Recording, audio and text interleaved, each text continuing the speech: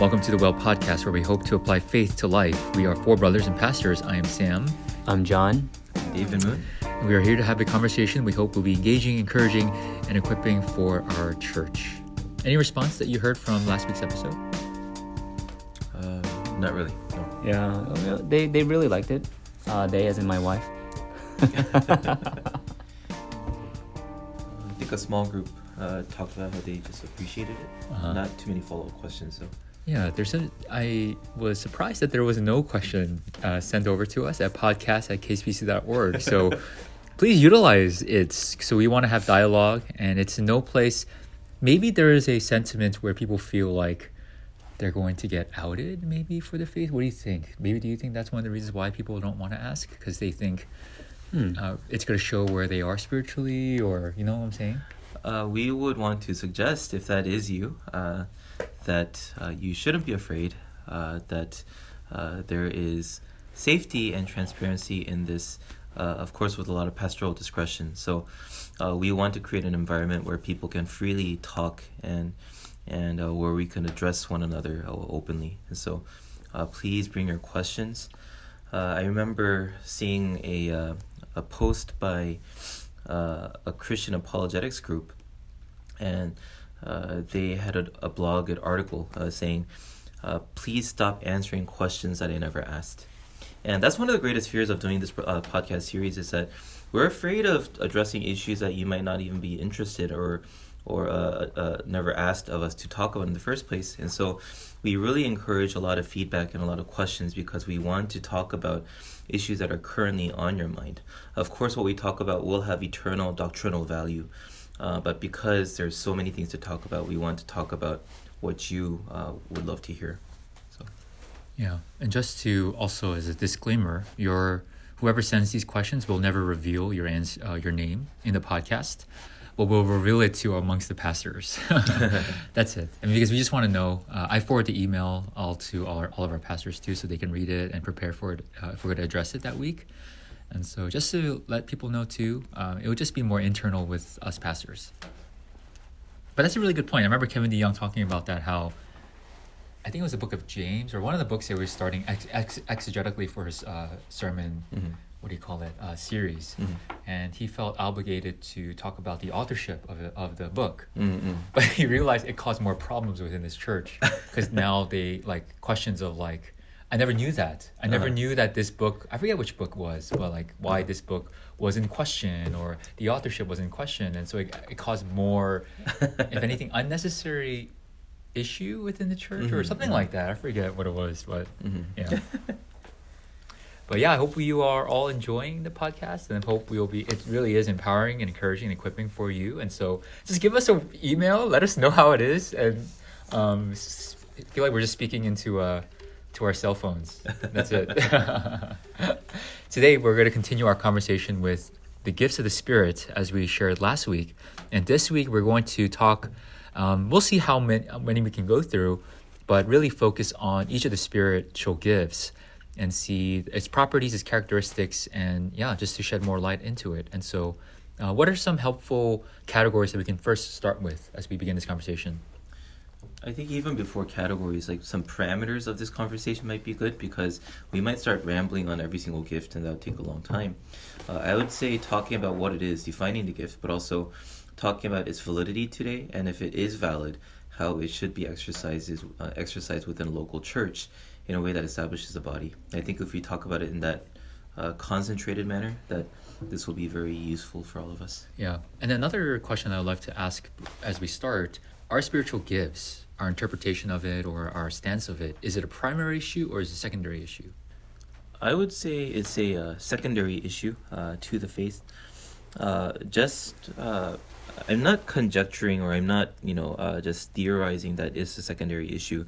There have been long-standing doctrinal stances on what is primary, which would keep us from having fellowship in the Lord, and which is more secondary, which, it would characterize and color the flavor of a church, but not necessarily make that person a non-Christian, for example. And so when it comes to the primary doctrines that set Christians and non-Christians apart, you can't compromise on Christology, the nature, identity of Christ. theology, like the nature and identity of God, three in one, the Trinitarian doctrine versus any other form of theism.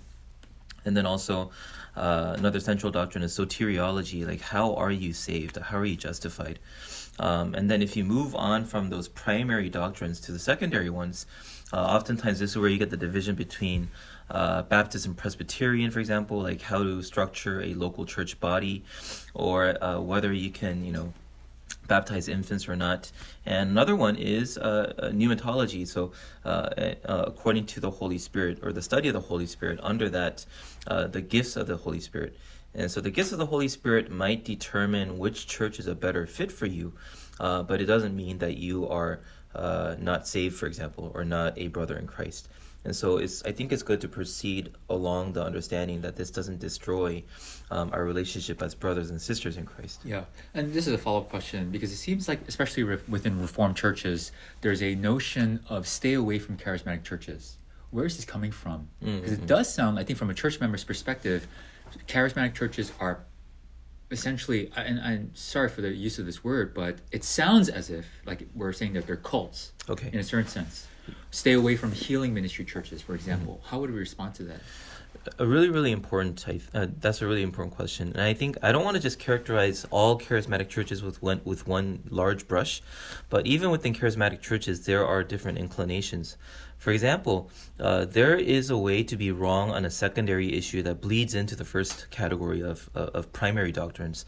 So, for example, if you have a person who differs on spiritual gifts and they say that prophecy is valid today, then what that does trickle into is the authority of the Word of God. Sometimes charismatic people who believe that prophecy is still valid for today add on to the Word of God, and therefore in doing so they touch upon the theology, the Christology, the knowledge of soteriology. And so if you have a way to fiddle with the primary doctrines by being loose in your secondary category of doctrines, so prophetical ministries I found to be just empirically very harmful for the church, because it causes people who listen to that pastor to rely upon the pastor for the truth and not the Word of God. So the Word of God has been revealed, the canon is complete, and you cannot add or subtract from that. Any spiritual gifts that encroaches upon that is a problematic issue that goes near towards the primary category of doctrine. But healing, that could be another issue, but let's keep on talking. Yeah, I think when we talk about churches that really promote the charismatic gifts, I think that oftentimes it's just very easy to get into this defensive mode without actually hearing them out, like further investigation, studying, and giving them a chance to even explain themselves. One of my good friends is a minister at a charismatic church somewhere in the United States, and we disagree on these secondary issues, but the way that we disagree is not in contradiction to how much we love one another and how we want to express love and care and concern for one another. And I think I really appreciate that about my friend, because even though we're saying that the speaking in tongues, for example, is a secondary issue, it does not mean that it is an unworthy issue. So sometimes when people say that's a secondary issue, that almost can be synonymous to it doesn't matter as much. But because we know that the secondary issues do come from the Word of God, we ought to study more deeper, more fuller, more richly, with excitement and care, because it all concerns about God. Hence, when we say things like, when we investigate certain churches and they are so gift-centered and not the giver-centered, we would say that that's probably not a good week-to-week diet, as opposed to a church that is centered upon the Word of God, the Bible, and good teaching and good doctrine, etc. So I do want to extend an apology if that has been carried out over by Reformed churches, where we are so eager to kind of do a broad stroke, all charismatics are bad, or all charismatics are evil, don't go to those churches, etc. So hopefully those are things that we deny. I recently typed up the caption for a conference, upcoming conference called the Roadmap Conference, and David Platt is one of the speakers there, and he found within I think it's 1 Corinthians 3 and 4, he found 12 traits of a biblical church. And so it's like adding on to the 9 marks of the church that Mark Dever has, and adding on 3 more characteristics where basically you see like biblical preaching, biblical fellowship, biblical evangelism, biblical leadership, biblical discipleship. And the thing that I found there was really interesting. He never talks about biblical, exercise of gifts.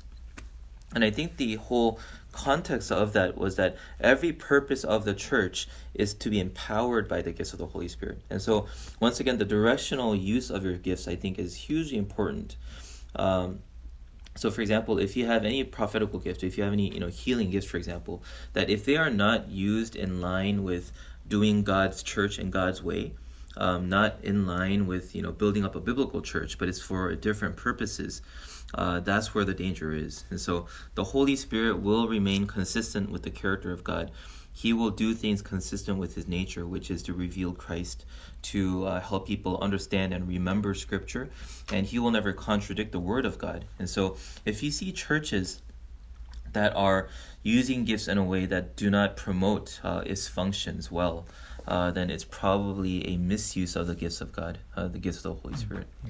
What misuse, examples of misuse did you guys ever seen, witness? Here's one that I see the most common, even in Reformed churches, because it's easy to find outliers where you see like, oh, this person is abusing prophecy, but we don't see that in too many Reformed churches. But here's what I do see in a lot of Reformed churches: there are people with excellent gifts of discernment, and they see into the nature of people and how the organization works, but they use their discernment to tear people apart.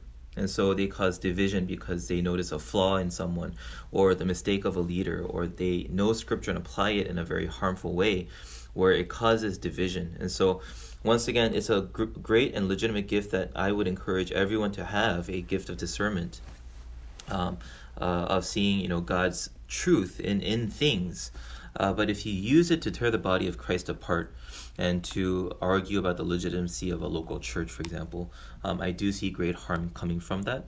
And once again, the Spirit of God, the Holy Spirit, will want us to exercise gifts that is compatible with the purpose of a church. One example that I had experienced was, I forget what they called it, holy laughter or something like that. And it was something that was very hard for me to process, to understand what was going on. But what I did understand was that I couldn't understand the Word of God, for example. And so that was quite of a hindrance for me. And for those of you who don't know what holy laughter is, I would say it's exactly what it sounds like, minus the holy part. It's just uncontrolled fits of laughter. And the Holy Spirit rests upon you. And I think the idea is, and please forgive me, folks, if I don't know exactly what the idea is, but from the outside perspective, it just feels like since the Holy Spirit rests upon you, you're filled with joy. If I could, just put it positively from the outside perspective. However, I wonder if when the Holy Spirit rests upon you, would not the gospel become that much clearer? Or the Word of God becomes so much clearer. And I felt like that was a little bit lacking. And so I think that would be, for me, somewhat of an abuse, because this was during a worship service. Yeah. And so I couldn't understand what was going on, even within, as the preacher was talking. Mm-hmm. And so, yeah, that would be an easy one of a few examples that I could remember experiencing. And I think in this day and age of expressive individualism, like a lot of people even utilize the gifts to express themselves, and so like they have to laugh it out. But if you're filled with the Holy Spirit, one of the marking definitions of a Holy Spirit filled person is self-denial and self-control, and also consideration of others around you. And so instead of laughing and causing disruption to the worship service, your attention would probably go towards benefiting the person next to you, that he would understand the gospel better. And that is how to exercise spiritual gifts in a way that's more holistic, with self-control, with consideration of others, with consideration of the glory of God. And so there's a lot of contextual factors that we do need to consider, especially within our church as well, because we're now talking about how this impacts a local church, and in our case, KCPC. I remember when I first heard tongue when I was a kid, it was the scariest experience for me. It sounded kind of, as a kid, I was like 6, 7 years old. I was at a retreat center, and then I remember hearing it. It was a room full of people. It was in the nighttime, like dark, in the woods, and it sounded. And I'm really sorry to use this word, but it sounded demonic, and so I started running away, and it was yeah. And I think in that moment, as a kid, it did press into my soul, like, well, this is kind of strange, but yeah, no, I think with the encounters that I had, especially in order of worship, it was a disruption. And I've had like people who would lead prayer, but then they would be speaking in tongues. So I didn't know what to pray. I didn't know if I was being led. I was confused during that moment. And if anything, I was more captivated with trying to understand that person rather than praying to the Lord. And I was a high school student, so in a certain way, I was immature in my faith, and so I didn't know how to go past that. But thinking about it now, yeah, I think there was a disruption of the order of worship there that I think I experienced. Speaking of maturity and immaturity, I don't know if this is going to be helpful for those who are listening. I don't think it matters if you're a pastor or not, to be honest with you. I remember during seminary, Sam and all of us went to Gordon. During the chapel services sometimes, I would just try to pray, and then like people would just start speaking in tongues, for example. And I didn't really understand what was going on, but what I couldn't do well was to pray myself. I'm not saying that I'm mature, and certainly I have a lot more growing to do, but it was certainly a distraction. Yeah, because the way I see maturity is that there's part of maturity is clarity in expressing what you know, so that others can benefit from it too. But yeah. Before we get into this, one more question that I think I hear. We are quite one of the things that charismatic brothers and sisters, now that we addressed it, there are genuine brothers and sisters of Christ, of faith, under Christianity. One of the things that I hear from the charismatic side to the Reform side is that, why is your worship so dead? It seems like it's so lifeless. It seems like worship is so just lacking of joy. How do we respond to that? Joy should be a legitimate response to the Word of God. If the Word of God is understood and perceived correctly, it leads to the joyful abundance of worship and glorifying God, and joy in salvation, joy in resurrection. But here's the thing, joy is not just an external emotion that comes upon you in an alien way, and nor is spiritual power, but you'll understand in 1 Corinthians, these gifts of the Holy Spirit are processed by the mind. And so I think someone said it this way, the mind and the heart are connected, but it's through the mind that the heart is also revitalized. And so you have to understand concepts, you have to understand the Word of God in order for there to be processed joy. And so, of course, in a worship service, if we see a lack of, amens and a lack of like shouting in the air, or like a lack of laughter, that is, I don't see that as negative. And I don't always see joy as an outburst of a certain emotion. I see joy as the compounded truth of God holistically. And there are people who are living in broken situations, and they might find joy in the form of peace in their minds. And some might find clarity in the midst of confusion, clarity. And so we can't just limit the benefits of a good worship service just to power and joy, but to everything that surrounds sanctification. And so, are you becoming more clear about the gospel? Are you finding more assurance about your faith? Are you becoming more sure about the identity of Christ and who he is and what he's done? And is there more holistic discipline and training in your life that aims to accord to that?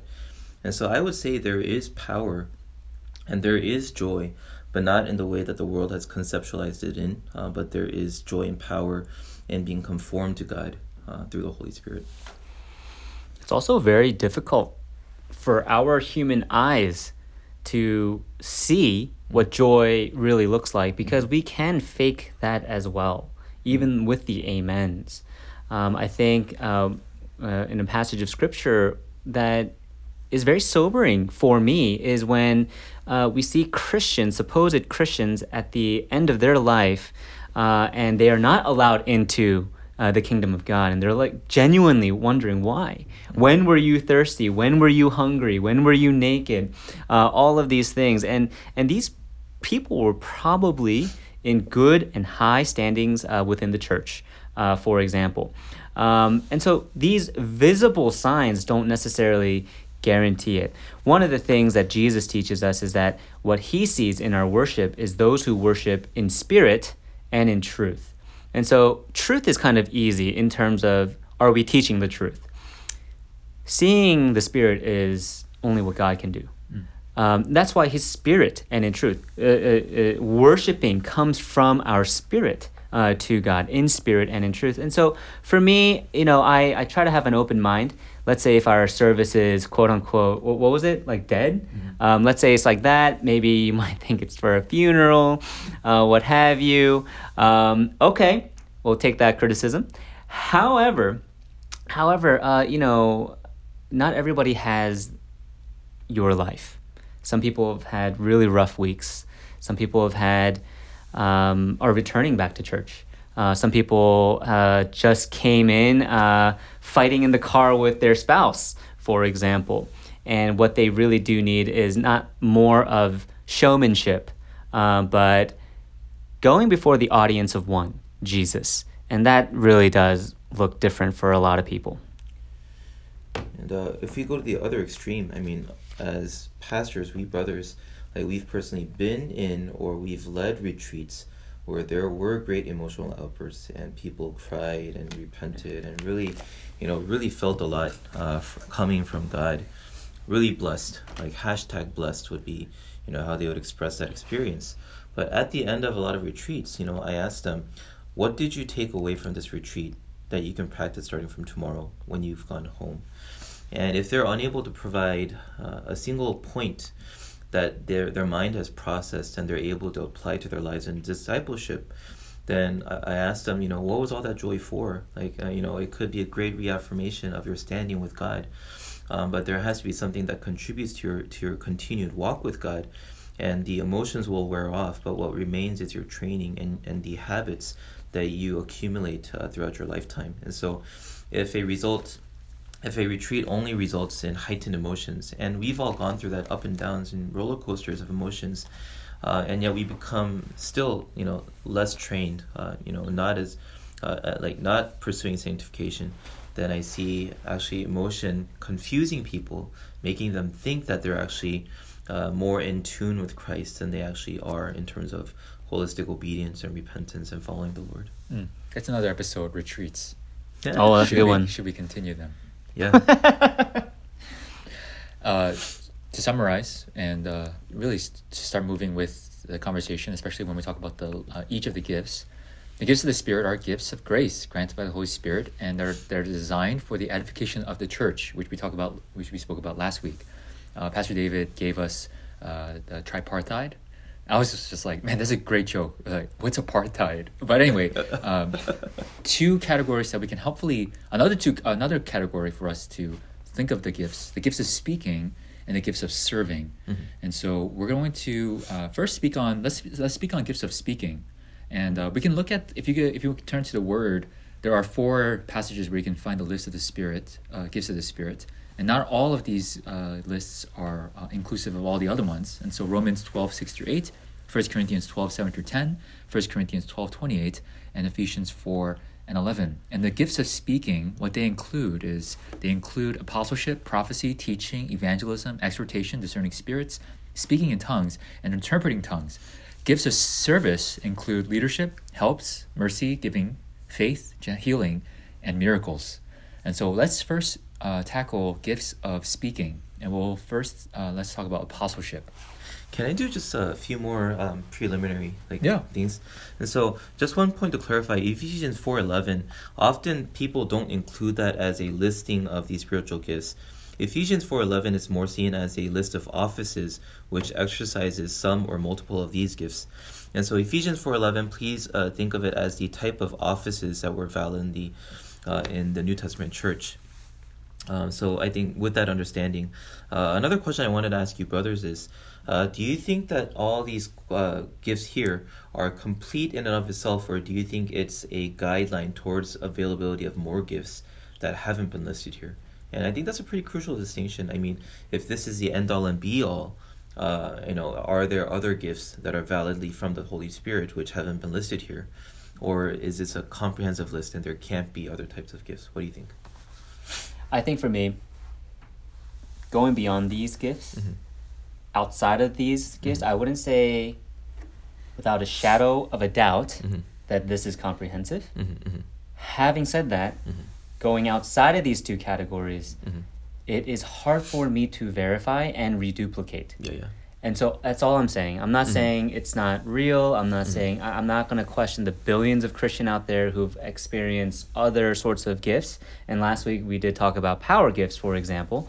But yeah, I'm comfortable enough to say that the further and further you get out of these two categories, it's just harder to for me to verify and reduplicate those results. But I also don't feel comfortable in calling like billions of my brothers and sisters liars. And as long as it doesn't contradict the Word of God, it does, as it edifies the church, and some situations where it could be where that particular demographic or area or region in the world might not have the Bible, for example. And so, yeah. What are some gifts that you experienced that were outside the categories here that I'm curious to hear? Because one of the things that I'm thinking is generally they should fall under a category. So I'm just trying to think. Yeah, are there giftings that you've seen or experienced or heard of that were outside of these biblical texts? I think that's where it becomes blurry, and Pastor John said it. The reason that it's hard to continue a conversation even about this topic is because people haven't been trying to identify more gifts outside of this list, because they're trying to, once again, stay, safely within Reformed theology. And so, even my limited understanding, I can't really think of other different types of gifts that would go beyond the categories of what we have here. And so it's more of a principled question, is this the comprehensive list that we have, or are there different types of gifts that we can also expect? So is it like gold dust, slaying of the Spirit? Is that a part of it? Is that what you're referring to, or? Those are highly spiritualized practices, but I don't know if they're gifts or not. And right. There is charismatic churches that practice what's it called, anointment absorbing, you lay upon the grave of a passed away pastor and you try to receive his gifts, and there's practices like that in weird churches, starting with a B. And so but that's not a spiritual gift, and so it's hard to categorize that as a spiritual gift. It's more like a ritual. And so once again, I think the understanding of whether this is comprehensive versus whether this is just a sample, that's kind of at least an important criteria for the individual believer to have before they start looking for other stuff as well. Yeah. So, yeah. I mean, I'm cautious to go outside the realm of Scripture, but really certainly open to see, and if that gift in the way that it serves, especially biblically speaking, to edify the church, to bring people to Christ, to know Christ known more, then I'd be open to hear and see what kind of gift this is. And so I do want to tread that line carefully, especially if there is a gifting that is outside these categories. But I want to hear, what would be a gift that's outside of these passages? Well, that's where it gets really confusing, right? Because we're now talking about things that are outside of the category. So I've actually seen this one. In this one church, they invited people with gifts of I would say power gifts, like prophecy and whatever. We talked about that, but they had a clear container, any container that you would find at Office Depot or whatever, and inside the container was a Bible. And they proclaimed that the Bible would naturally just produce oil, and by gallons of oil just producing out of this book. And if you drink from the oil, you would be healed. That to me is way beyond what Scripture speaks of, and it was very outside of my comfort zone, and enough for me to reject it, and to say that is not of God. I think on a practical level, like I think some of our young adults struggle with this. It's like, well, you don't see listed here. Like, what about dreams and visions? Are they valid ways of confirming God's revelation or God's will for me personally? Or you're walking by a store and there's like a sequence of words that you see, and like, is that God speaking to you? I mean, that doesn't necessarily fall within any of these categories, maybe except working of miracles. But you don't see a lot of revelatory gifts here, for example, except prophecy or teaching, right?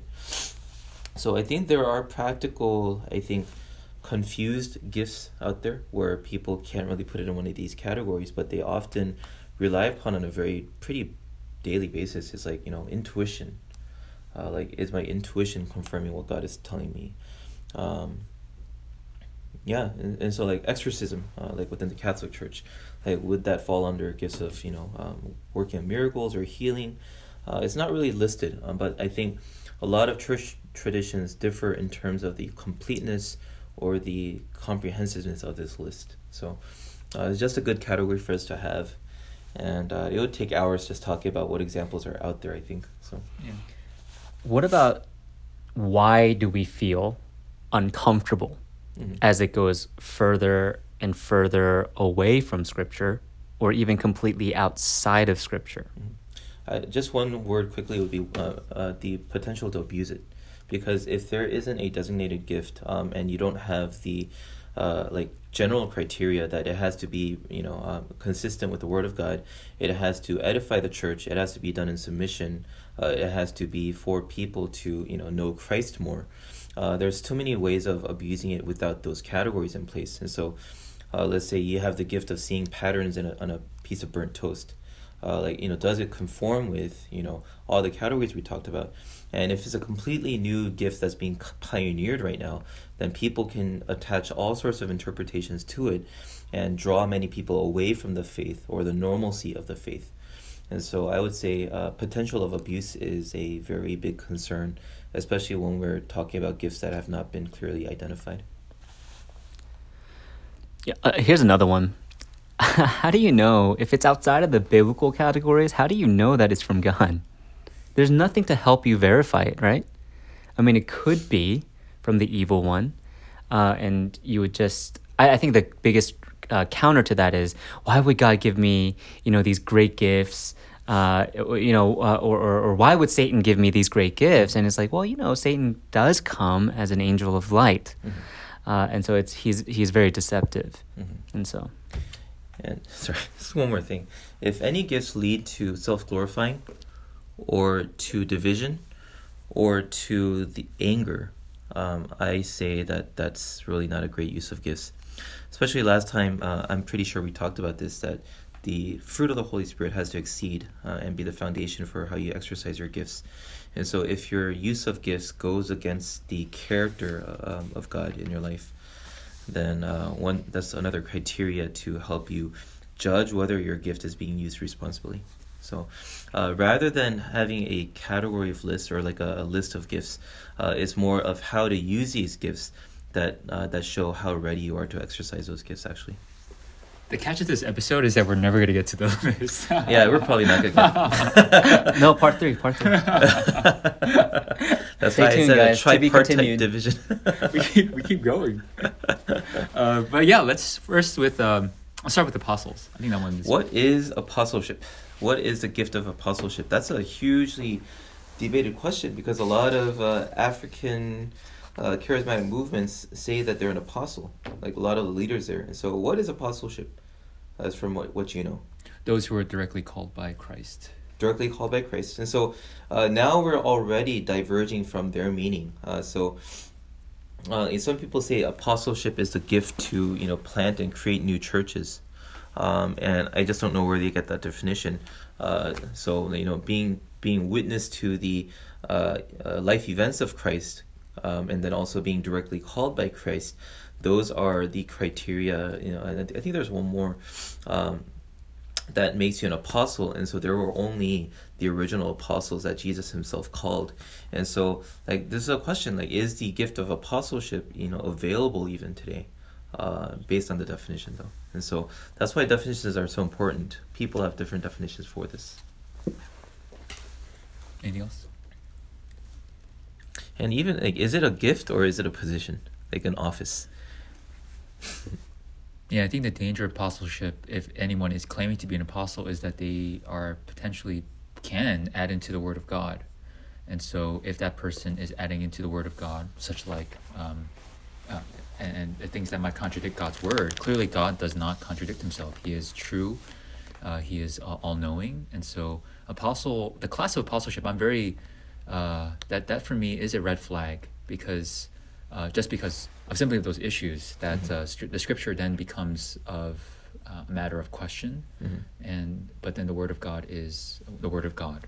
I agree with what Pastor Sam has said about how if you believe that you are an apostle, or if you are at a church where a pastor calls himself or herself, I guess, depending upon what church you go to, an apostle, it certainly is a red flag. It certainly is a red flag, because one of the requirements of being an apostle is that one saw Jesus throughout his ministerial life here on earth, not just people who follow after Jesus's teaching. That's one of the requirements. And so what does that mean today in 2021 that you have seen all of these things, and now you have the right gift and position, office of that of an apostle? The only person that we see even hold legitimacy, even by worldly standards, to have that which Reformed evangelicals would denounce, is the Pope on the Catholic side. That he has absolute authority, and he has a city to himself, the Vatican. And one of the ways in which a Pope is set is that he is able to perform a miracle, for example. So these are way too extra, unnecessary for us. The people that the Apostle Paul disciples, for example, like Timothy, he doesn't raise Timothy to be an apostle, but a good pastor. And our last conversation last week was about the very definition of cessationism. One of the definitions of cessationism is that the apostolic gifts have stopped. The gifts of the office of apostleship have stopped, and mostly those were relating to the power gifts. And so afterwards, the revelational and the power gifts of Scripture ceased with the apostolic calling, and now what we have here are the two other categories, which is teaching and service. So this is such a huge gift that it actually creates a before and after. Cessationism is defined by whether the apostolic gifts continue or not. And so once again, huge red flag there. Follow-up question, something that one of our listeners might be asking. Paul never saw, or was never clear with seeing Christ in his ministry. Yeah. Never clear. So how about Paul? Paul is an apostle. Yeah. He saw a vision of the risen Lord on his road in Damascus, and it was confirmed by the other apostles. And so this was a third criteria that was missing. The apostles were mutually reaffirming of who had apostleship status. They were agreeing upon each other who had apostleship status. And so Paul was accepted into the fellowship of the apostles as having been legitimately called by Christ himself, even though it was post-resurrection. Yeah. And that's why Paul says he's the least of all apostles, because he was different out of all the apostles, but certainly called by Christ directly to be an apostle. Next, this one's a big one. Prophecy. Definitions, once again. I would say The last time I talked about this in the past episode, I basically said prophecy is applying scripture to current circumstances. And if you do apply the gospel and God's moral character and his justice and his goodness to a fallen society, sometimes you can accurately predict how God views that society. And so, while it does sound something like, oh, God, is against, what's happening here in the United States, or he's against this, and some people try to go like a little too far in that direction.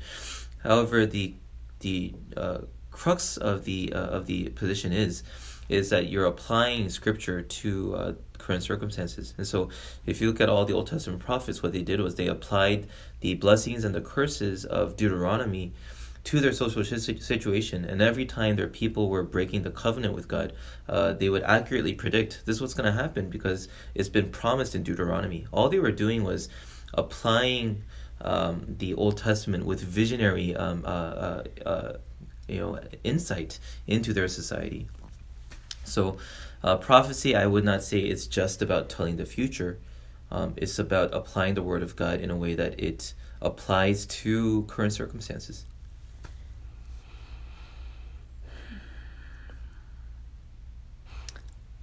I think when we talk about prophecy, we want to talk about it in fanatical ways, like telling the future, etc. But honestly, depending upon how you define prophecy, the way that I see it is that if you attend worship service here at KCPC every Sunday, you are being exposed to prophecy, not the prophecy of John Huang or Pastor David Moon or Pastor Sam, Pastor John Yoon, but as we are exegeting the passage of Scripture, we are exegeting what God is telling us here today, not through human beings like us, but through the Word of God. We're just simply and hopefully plainly explaining and showing what the Word of God says. So it's not even about the one who prophesies, but what is being prophesied. And so hopefully it's just nothing but the Word of God. So to summarize, or to be clear, do prophecies, is it possible? Insofar as it is being defined as the Word of God preached, that's something that I can verify and reduplicate and be judged in terms of accuracy or not, week to week or every time that I do it. That is the safest answer for me. Yeah.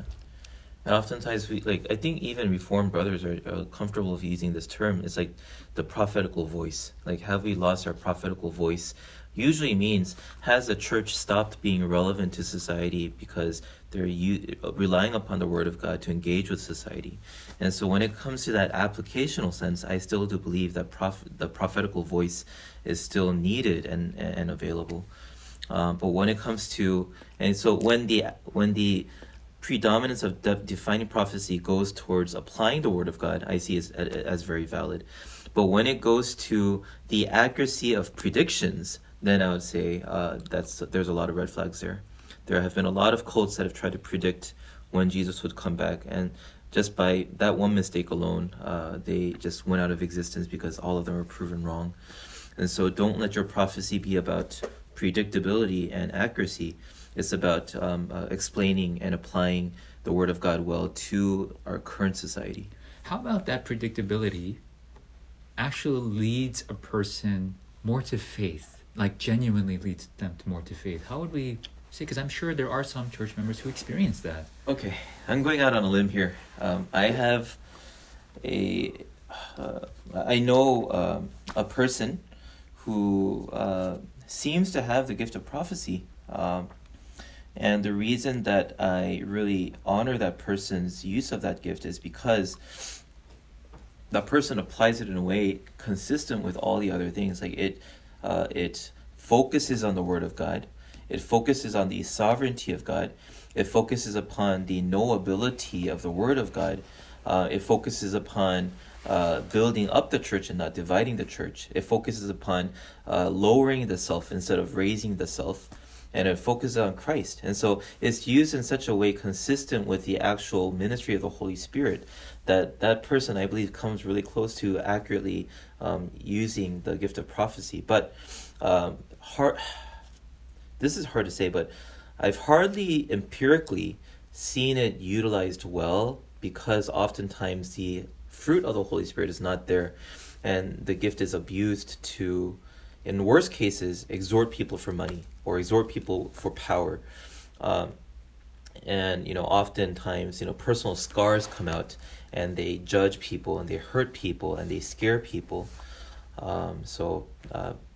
It's totally possible that predictability can lead you to greater faith. And so if you see a person really well exercising prophecy, like in the best cases, he would say, even though they see something, let's say spiritually, from the Word of God, and they're like, and they wouldn't say, God tells me. They would say, brother, I believe out of all the evidence in Scripture and out of all the teachings of Jesus, that this would be good advice for you, my brother. And I think people who have the fruit and the gift know how to use their words in a way where it doesn't cause people to focus on their gift even. And it's almost like not sensible that they actually have that gift or not. That's, I think, a good use of that gift. Let's say that person came to faith through one of these power gifts. The Scriptures does seem to limit how one comes to faith. For example, Romans 10, verses 17. So faith comes from hearing, and hearing through the word of Christ. And so one way in which I would explain it is that person was able to share enough of the gospel that could cause one to be curious, could cause someone to discover more on their own, and perhaps they have come to church service and heard the gospel, and that was confirmed, and there might have been a process. I can't ever verify this for sure, but maybe the brothers here have experienced this too, when we preach and it's a terrible sermon, right? It's just, we just bombed it. And yet the Lord used our horrible sermons, like just bombed it. And, God, by his mercy, was able to take that, of which I am so afraid of when I die. Too close to home. Too close to home for all the pastors here. And yet God redeemed our poor efforts or poor results per se. And so I think that's possible too. And a very simple biblical answer, like Paul wants us to desire, prophecy out of all the gifts. And then what's the way of validating it? He says, test it. Test the gift. See if it's in accordance with the Word of God. See if it's honoring and edifying the church, and if it's accurate in one sense as well. Prophecy, I still do believe, is a legitimate gift. It's just that it comes with so much luggage that we have to go through the whole process of, is it defined well? Is it surrounded by the right parameters? Are there fruit in the person exercising that gift? And so there's all these precautions that we take. And as a pastor, my greatest fear for my flock is I'm afraid of someone just coming with a prophesying ministry and just taking all of you to his ministry. And he's like, astounds you with his accuracy, astounds you with his insight, but then you end up not knowing the gospel or not knowing the fullness of it. And so prophecy, if you ever hear about a prophetical ministry around you, please let me know so that we can judge and test and see whether it's a good ministry, for example. I think there was in KCPC a couple of years ago how a pastor, not a pastor here, I forget where, but a pastor in Korea was sharing how they need to leave America, sell all their things, and come to Korea because America is the new Babylon and it's going to be destroyed soon or something like that. Mm-hmm. And there's actually a family in KCPC that moved into Korea. I see. Genuinely. Mm-hmm. And I remember Pastor Daniel ministering to this brother and just telling them not to, but they actually did. Mm-hmm. And so... it's interesting. Babylon. What are some options if we were to live during the exilic period of Israel? What are some options that we have? We could either flee. That's option one, flee. Option two would be revolt. Option two would be to, have our tail between our legs and just submit to Babylonian culture. But there was another direction or an option that God gives to his people. Have children. Get married. Make sure that you... Live for the welfare of that city. Yes, that's right. The welfare of that city. Be light and salt. In any ways, sin is pervasive all over the world. Where are you going to escape Babylon? Yeah, so that family, really could have been persuaded in the other direction if he or she had more of a holistic knowledge of Scripture, for example, by one. How to apply, even just, in our apologetics class, we always talk about misinterpretation of Scripture or too much of an emphasis on one thing. And so even in this case, we could talk about the Benedict option, which is to run away and create a monastery. We can talk about the progressive option, which is to become and join the culture. And there's all like 5-6 positions on the relationship between Christ and the culture. And if they had been informed of options, then they could start asking questions like, Pastor, is this the only option? And is it based upon this theological understanding? And is it based upon your need to preserve holiness instead of being salt and light in the world? And so once again, prophecy must be tested by what? By Scripture. And so out of all the gifts I really want to get to teaching is please know your Scripture, because it by itself has the ability to sanctify and edify use of teaching, use of your gifts so much. You will not be shaken by a lot of these shiny, sparkling movements if you are founded upon the Word of God, and you're regenerated by the Holy Spirit so that you have an accurate understanding of Scripture. So, that's a heartbreaking story that I just heard. Yeah. That's the highest fruit, though, understanding the Scriptures. Let's talk about that. Let's talk about teaching as the next gift to speak about. Well, I just want to say, if you have a gift of teaching, please become a student leader. Thank you. Wow. Or join All Stars.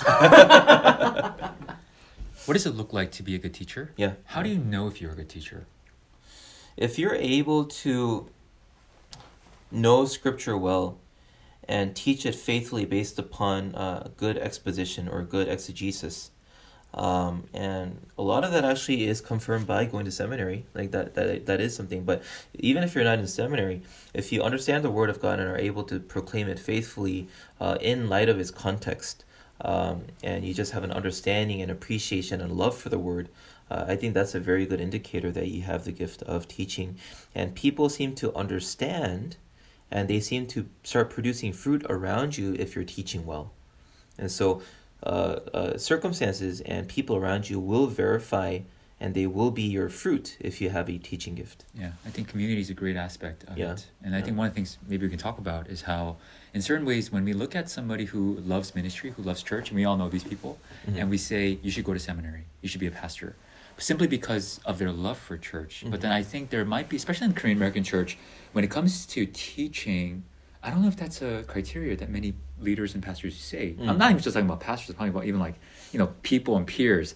Oh, you love church, you're so passionate for church, you should become a pastor. And I think this is where what might be missing when it comes to criteria for, really sending people to seminary. Do you have the gift of teaching? And I think part of the community, having someone genuinely honest, not just an echo chamber, and not to say that you need to be perfect in teaching, but having at least the right direction. You're teachable first, and also you have this gifting where you're able to communicate in such a way where people can understand and receive a lot of things that you're sharing. Yeah, I mean, if you're a pastor, you need the gift of teaching. But even if you're not a pastor, it is a wonderful gift to ascribe for. So, I think Tim Keller is really helpful in that. You have the desire, first of all, to want to teach. You have the opportunity to teach. Also, are you responsible? Are you at a stage in your life that you can teach? I want to join the MBA, but due to whatever, I can't. And so, yes, you have to know your affinity, ability, responsibility, opportunity. All of these things should come in together. I'm also on the side where I feel like you don't need seminary to know to do these things. I think that to go and get your MDiv, I guess I would put myself in the traditionalist camp. If you're going to get your MDiv, you're pretty much going in for ministry as a pastor. And beyond that, I don't know if that's necessary. And so, yes, I don't think you need to go to ministry, to seminary to see if you can utilize the giftings. For example, yes, attend the apologetics camp. If you're really interested in being a teacher, you should be a good student as well. All these like cliches and still applicable here today. We also have different programs here at KCPC called 2-7 discipleship training. And so you'll take those classes and you'll learn how to disciple others. And ultimately, it's not about the degree. It's about sharing Christ and his person, character, work, love, and being equipped in that way. Out of all the gifts, personally, I would desire my congregation members to have this gift above all else. And so, like, I just wanted to ask you, like, if that's the same for you, and if so, like, why do we desire the gift of teaching to be prevalent in our congregation? And I'll just start with that. I mean, I want everyone to have this gift because how does salvation come? It comes from hearing the word of God. And if people teach and preach and even just, saying the word of God, reciting it, does lead to salvation. And so if you want a church to be filled with people who are actually saved, you need people who share and talk about and teach the word of God everywhere. And so for the church to be the church, the word of God must be within its members. Please love Scripture. This is not the flashiest gift. It looks like the most common gift, but trust me, there is nothing more supernatural than a person coming to say that they believe the gospel and they trust in Christ and they're willing to teach it and live according to it. That is the most supernatural thing I've seen. And so please desire this gift of knowing God's word, loving it, and teaching it. If you had to choose,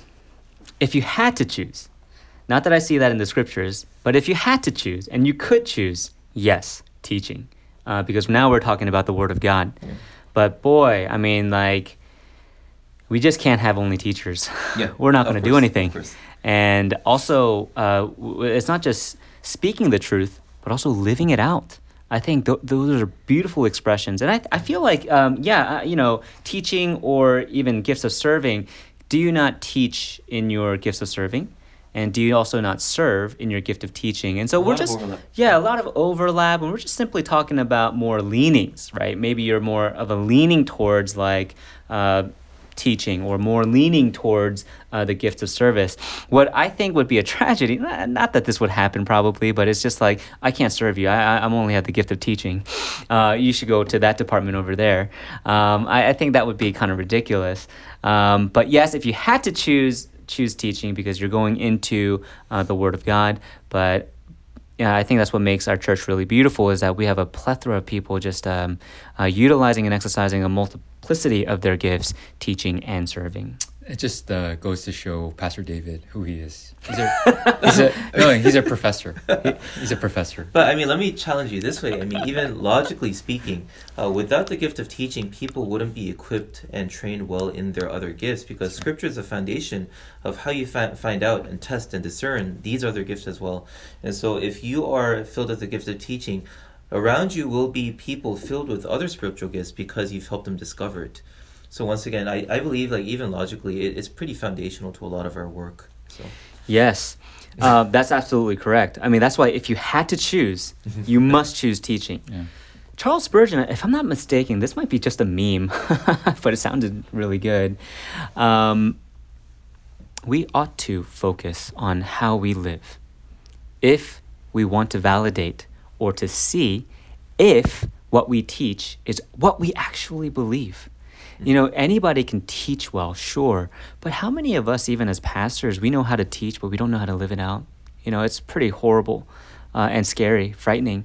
I actually do believe that when people go to heaven or at the gates of heaven, they're like, Lord, I served you. I think a lot of pastors might even say, like, Lord, I was there for you. I did communion. I did baptism. I did all of these things. And how horrifying would it be if Jesus said, I never knew you? And so these are good gifts because they come from the Father of lights, Jesus. And let's strive for all of these things. I visited Asun yesterday and the student members asked me, Pastor David, what's your prayer request? And this is what I asked, and this is what I'll probably ask for all of us. I asked, please pray that Pastor David would take his own medicine after preaching, that he would apply the word that he himself proclaimed. So once again, teaching is accompanied by a responsibility to live it out. Thank you, brothers. And we only went through 3. I guess Well, this there's is a good. Part 3 coming up, I guess. Part 3. We'll continue and finish this off. I think this is a great conversation that we've been having. And so we hope that was encouraging to you as well. Please send any questions to podcast@kcbc.org. We want to hear more questions. Please, if you have any disagreements or you feel like we were lacking in something, please let us know. John, can you pray for us? Yes. Heavenly Father, Lord, we thank you so much that your word, as it says in James chapter 1, verses 17, that every good and perfect gift comes from you. And so, Father, may we not just focus on the gifts themselves, but the giver. Father, what an important conversation. All the brothers here have agreed unanimously that this is the gifts of the Spirit are the secondary issues, but yet these are issues because good, important issues because they reflect who our Lord and Savior, our Creator, our Master, who He is and what He has done for us. And so, Father, we take great delight. We pray, Lord, for protection over the universal body of the church, that there may not be division, but in the diversity of gifts, Father, that we would build one another up, and that our churches would be marked with a distinct unity upon the gospel of Jesus Christ. And Lord, I pray that this would just really further our study of your word through these wonderful topics. We thank you, we love you. In Jesus' name we pray, amen. Well, that concludes our time, and we thank you for tuning in. Please email any questions or feedback at podcast@kcbc.org. We would love to hear how you've been encouraged and blessed. Until next time, bye.